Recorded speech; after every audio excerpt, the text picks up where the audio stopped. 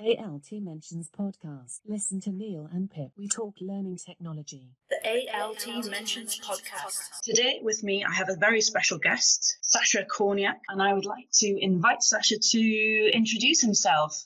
Hi, thanks very much for the introduction. My name is Sasha Korniak, and I am a Director and Technologist at the Intensive Care National Audit and Research Centre. Wow. Okay. So obviously we did a little bit of reading up on you, as we do with our guests. And I was really excited when you shared your blog with us. Among the various exciting things that you've done, I admit that there was one particular word that really stuck out for me, and that was the word ninja. Which I thought was fun. And I just thought, can you tell us why you included that? Because we've had, all your sort of qualifications in project management and all the sort of really, really good stuff that you've been involved in. And maybe it says more about me, but I thought that was a really interesting word to put on your blog. Can you tell us more? Yeah, absolutely. So this is really to do with the way that I approach development, or particularly around work and life. So it comes from a word which is used in Japanese called kaizen, means continuous improvement. So it's one of these particular philosophies that really came out of Toyota manufacturing around improving around manufacturing standards and manufacturing production. So it's popular in many industries, and it's about continuous improvement, about the scope and flexibility. And really it's about being able to adapt, be flexible and change quickly and turn situations around. It's not what I do, it's about how I go about doing it. So it's either the products I produce or getting stuff done in a concise, structured and regular, repeatable pattern. And that's really to a lot of people out there that use a lot of things like Scrum or Agile Manifesto. That's really, hopefully, a good description of why we go on, and I use the word ninja within my blog to articulate how I go about working.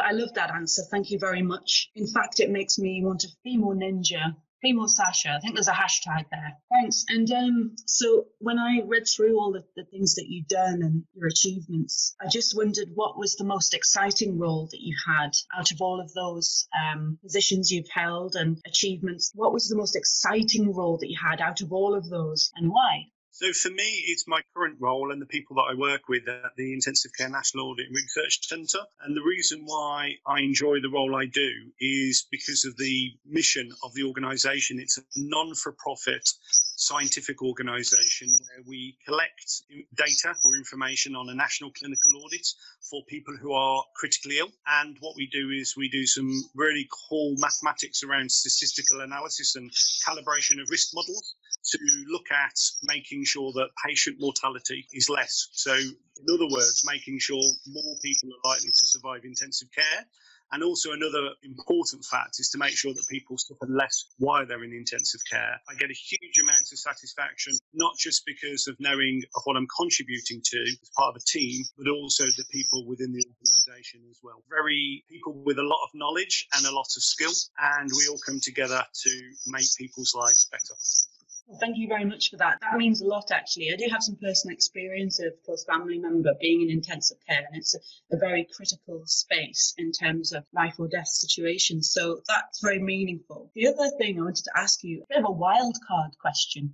You said that you collect a lot of data within this organisation. So I just wanted to ask you, what is mathematics that you mentioned?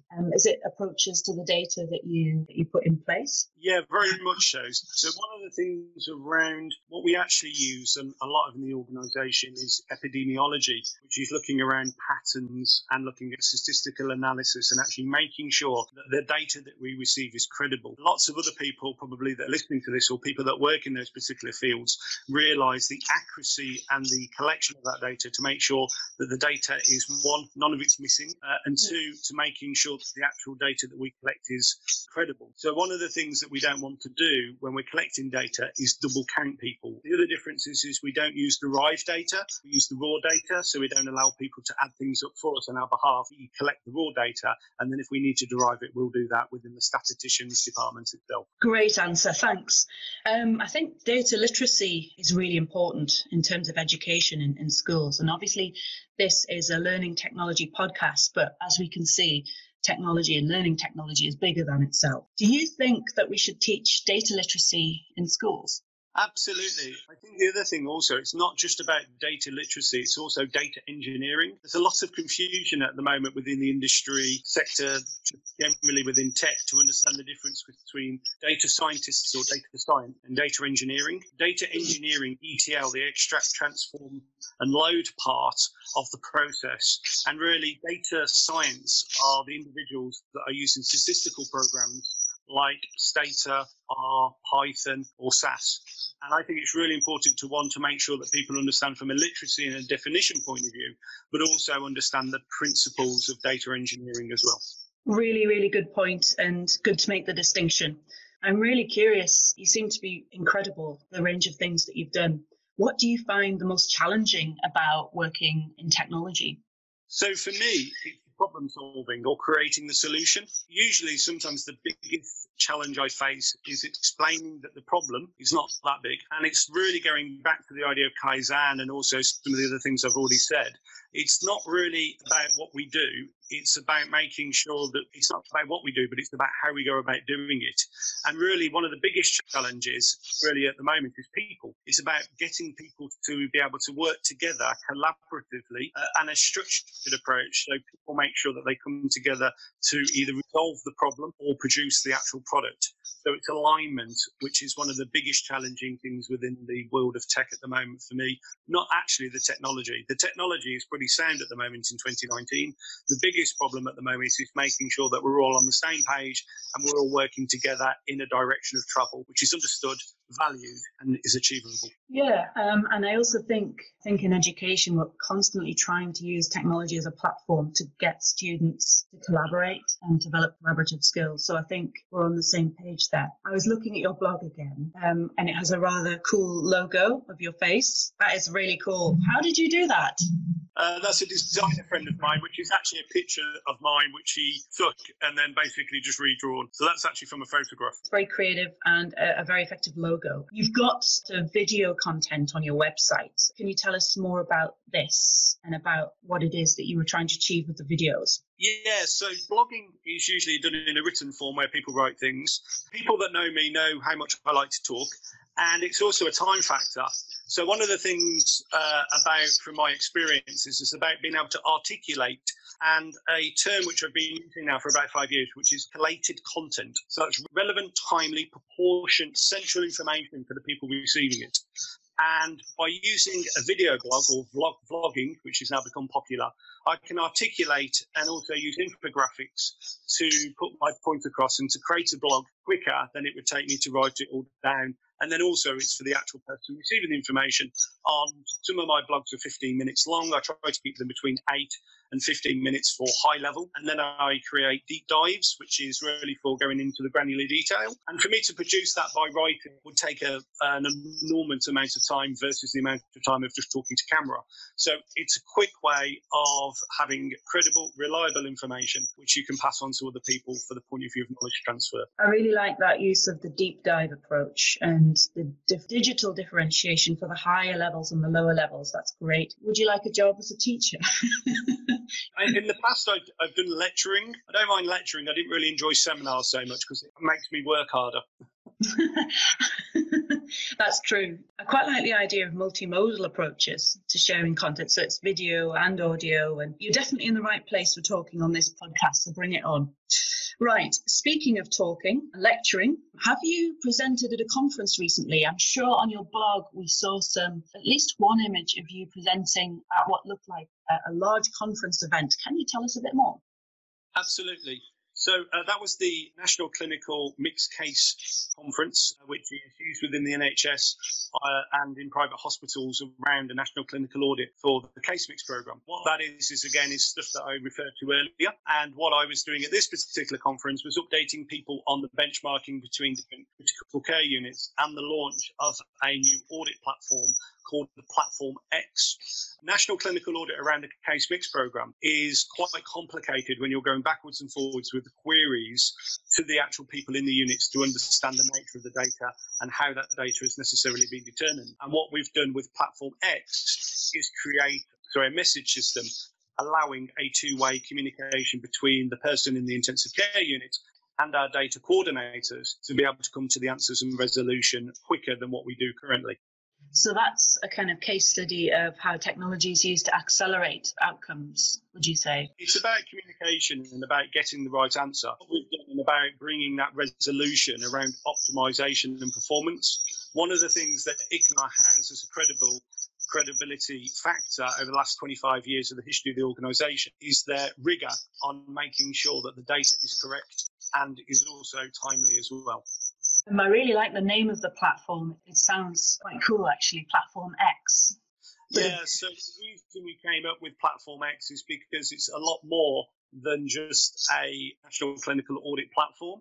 In the future, it will be used by a clinical trials unit, and eventually also it will be used with a term called BRAD, which is Beyond Reporting, Analytics and Dashboards. So it really is a data platform, and we've had to go through in the organisation a change in mindset, which had led to behaviour modification on the way that we think about information and data. That's interesting what you're saying about behaviour modification, because increasingly in education, educational practitioners are having to be dual specialists. They're having to be subject specialists, for example, in their curriculum area, but they're also having to become technologically astute at the same time. It can sometimes be a challenge. So I think that challenge is fairly ubiquitous. Very much so.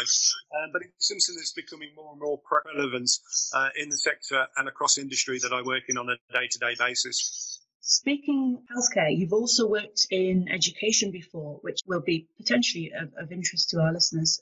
You'd worked for the Educational Collaborative for International Schools, or the ECIS for short. Can you tell us a bit more about this organisation and the kind of things that you got up to? Absolutely. So the International Collaborative of International Schools was founded in 1965. It's a non-for-profit global membership organisation that provides professional learning, quality assurance, school services, research, advocacy, grants and awards to its members. It's a fantastic organisation around the idea of international education. People will recognise that as the International Baccalaureate, which has got an international representation across the world. And my role as the Chief Information Officer. And as a short snippet of one of the things that I was successfully doing at my time there is we implemented something called CIS Connect.org, which is a version of LinkedIn, but for international schools and people working in international education. The reason why we decided to facilitate this microsite was to try and allow people to find the content that they're looking for. So it's really about collaboration. So one of the first things that we saw within the collaboration of the members on using that is the teacher was asking for primary school children. People had active classroom scenarios for teaching children motor skills on how to use cutlery, because they had young children that were coming into the school with motor issues around being able to cook their food and be able to feed themselves. And within less than an hour, there were over 60 to 65 posts, people giving this particular teacher different types of scenarios and training around how motor skills in different fun environments can be taught to people between the ages of 3 and 6. Well, that's an incredible project. In terms of technology predictions then, obviously platforms are used in educational settings. Learning analytics and progress data are used to kind of personalize experiences, and 21st century student experiences that carry this kind of expectation that there'll be a platform involved or there'll be some sort of blended approach. I just wondered more broadly what your top 5 technology predictions will be for the next 5 years. Interesting question. So the first one that I would say, and I've been an advocate of open source software for the last decade, and I think in the next 5 years, that's going to come really scaling really big, especially with organisations like the NHS, who recently this week, NHSX, which is a new organisation, have said that their preference for software to be used within the NHS is to be open source, and they will be giving vendors more of a priority who are open to share their source code than vendors that aren't. So that's the first one. The second one is a little bit controversial. It's around blockchain. I think that people realise in the next 5 years that blockchain doesn't scale and it isn't suitable for everything.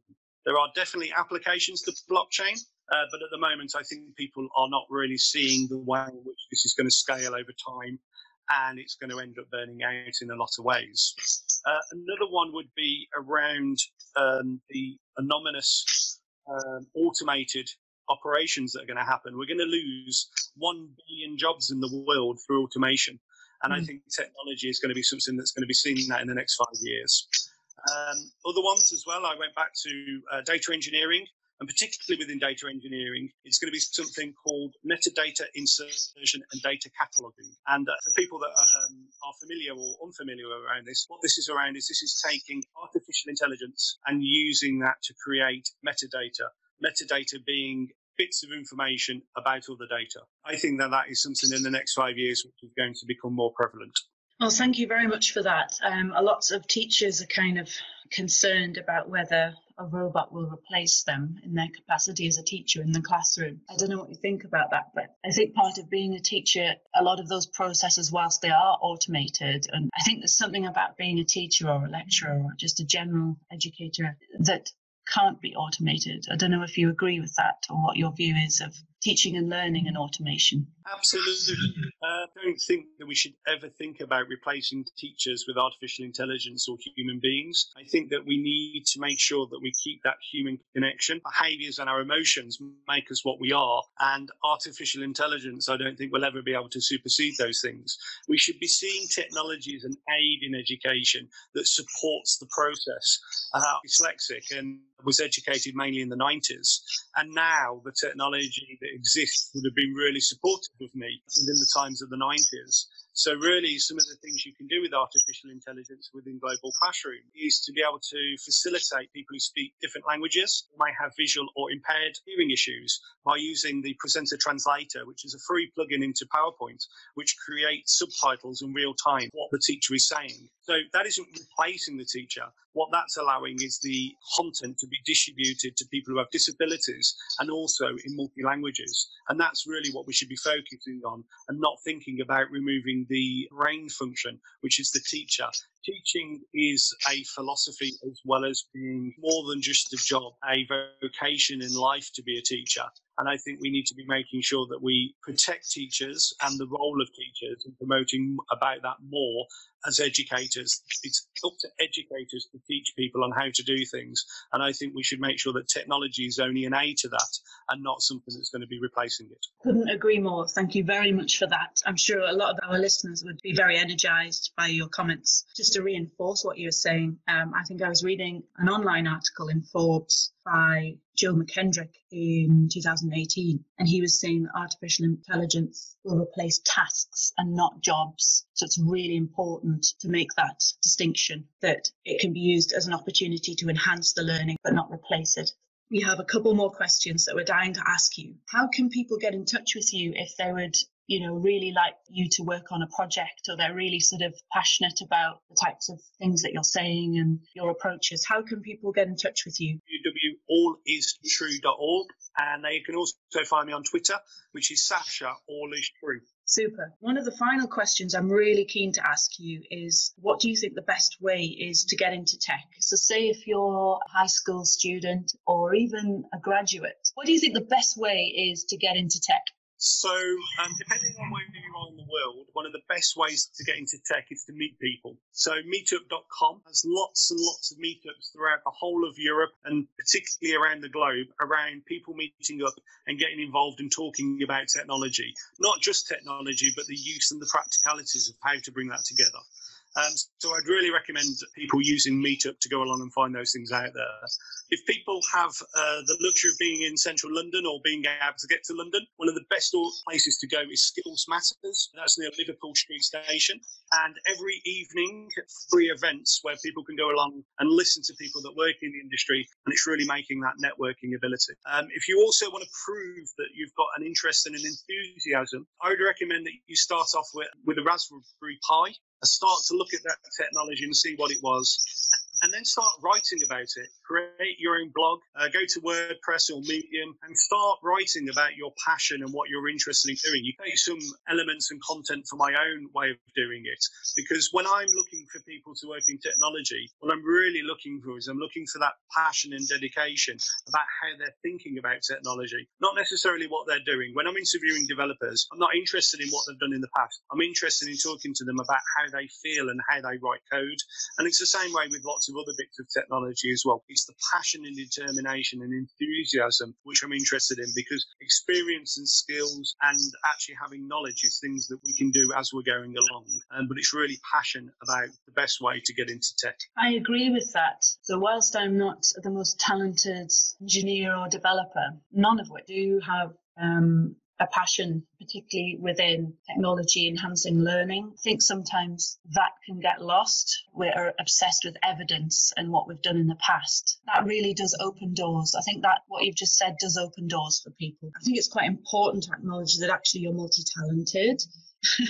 It's been a privilege to have the opportunity to chat to you and ask questions and share passion about technology. You're not just about tech, are you? Because you have written a book. Is that true? Yes, that's right. So I wrote a travel guide to Cuba.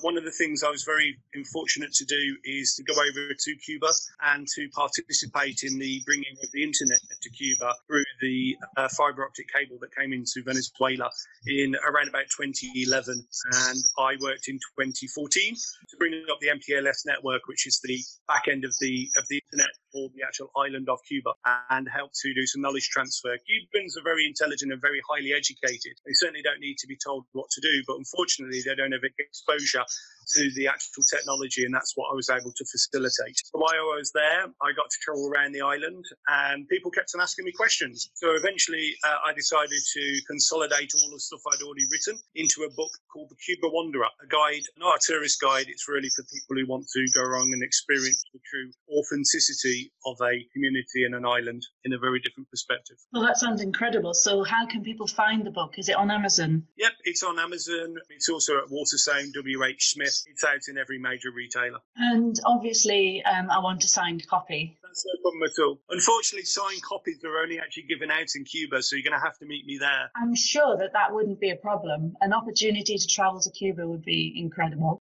How could technology improve learning in 3 words? What would you say? I think really the first one is repeatable. Allow things to be repeated so it can be, say, for a long period of time. I think it's also the fact that I think in 3 words, technology can help in education around accessibility. Yes. Making sure it's repeatable for multiple audiences, and also lastly, making sure that it's shareable. So the fact is that people don't have to redo the teaching. It's being able to be distributed. Well, thank you for that. One of the key words that came out of that for me was the word accessibility. Digital accessibility is very important. Recently, it's certainly people are talking about it a lot. You mentioned that you have dyslexia, and you mentioned a plugin for PowerPoint that has helped before.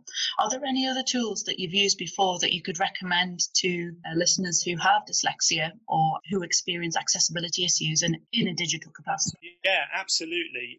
Being dyslexic, obviously reading is something that I struggled with. It's really interesting to see not only is it my dyslexia that causes problems, it's also to do with the fact that we've decided over the last couple hundred years that books should be written with black text on white paper. And it was only when my mother bought me a Kindle that I realised that suddenly a lot of my issues around reading, my dyslexia, went away when I could change the size of the font, the spacing of the words, and the amount of words on one line. And really, since 2010, 11, I've read more books in the last 9 years than I have done in my entire life, because I don't get so tired, so much effort for me to be able to read books. So I've read so much more than I have done in the last 9 years than ever before, because I have the digital control over the font, over the style, the spacing of the words, and the way that they look. And also the fact is that it's black writing on grey and not black writing on white. It was very difficult for me in the past to actually make sure that I could keep up with where I was within what I was reading, what line, what word I was reading. And also I've noticed that I read at quite a quick pace compared to other people when they're reading the same text, when the background and the actual fonts are different as well. That's really interesting that you said that. Came across a very similar tool and approach actually by Microsoft. They have a tool called the Immersive Reader, where a lot of the features that you've just described are present. So you can customize the color and the background. There's also a really exciting feature, the Visual Dictionary. So you could see visual representation of a noun, for example. Yep. The customizable options are brilliant. There is also a feature to read aloud. So I think digital accessibility is being taken really seriously. And I have to say the Immersive Reader is the best tool I've seen in terms of a commitment to digital accessibility. We've also got these, you mentioned the Raspberry Pi. Had the opportunity to create anything? Yes, so I've used them in organisations to create displays. You don't want to go and have the expense of a full computer or PC. Just plugged it into a display just to provide information. I've used Raspberry Pis as displaying content around dashboards, analytics, and public information systems. So when you go into offices now, airports, public areas, sometimes a lot of the actual technology behind there could be a Raspberry Pi actually providing that content onto those screens that exist. So it's quite amazing on how something that can be used by people in the classroom actually has an application within most offices and public arenas. Really good point. The most I've been able to carry out with a Raspberry Pi was at the EdTech Podcast Festival last year in East London in a building called Pexel. An organisation called PiTop had created curricula related to Raspberry Pi activities. I decided to put the hat on of a student and take part in a workshop. And they had sort of computers with a Raspberry Pi embedded and the curriculum content displayed already. And we had to work together to power up an LED using the Raspberry Pi. And even though it was so simple, just a simple activity, the sense of achievement was brilliant because this light goes on and you've actually followed the instructions properly. And it was interesting to look at the way they'd structured the curriculum. So it went from being very simple things like powering up an LED to more problem-based, project-based approaches to the curriculum. So a bunch of students could get together and say, well, right, we want to change something or respond to a community problem that matters to us, that isn't given to us by a bunch of teachers, and we want to come up with a solution, creative problem-solving approach. Raspberry Pis are fabulous. I've been to the Raspberry Pi Foundation in Cambridge. Great place, great foundation. I think there's also a little shop in Cambridge city centre, isn't there, where you can get a Raspberry Pi hoodie. Who wouldn't want a Raspberry Pi hoodie? So thank you very much. And what I'm doing at the moment is I've realised over the last 15 years that I've still got lots of content from public speaking, from workshops. If you look at my LinkedIn, you can see that I did a Agile, Scrum and Moscow prioritisation session. It was interactive. It wasn't death by PowerPoint yesterday. And what I'm going to start doing is I'm slowly starting to drag out all the content, update it or make it more adaptable for everyone. It isn't particularly targeted in one area. And I'm going to slowly start to build that portfolio up on my blog. So what I want it to become is I want it to become a knowledge base for people to see about technology and the work I do, but also a resource for people as well. So one of the things that was interesting over the last week is I was looking for a scenario on how to do Moscow prioritisation within a classroom. And what I found was there was no actual scenarios out there. There was lots and lots of stuff about Moscow prioritisation and the methodology and how it worked, all the rules around it, but there was no scenarios. So I've had to write a quick scenario myself. I'm going to create 5 or 6 of them, and I'm going to put those up on my website with a video as well as the documentation on how to do it, so other people can download it. Because it's all right talking about things. The only way that you get to learn things is through practical examples and scenarios and people actually being immersed in the methodology that makes it comprehensible. So this is scenario-based learning.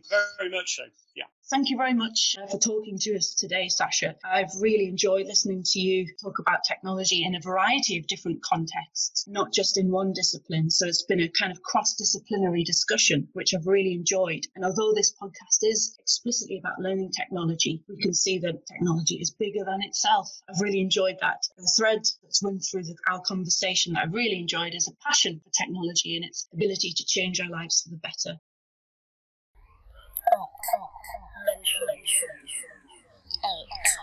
Mention podcast.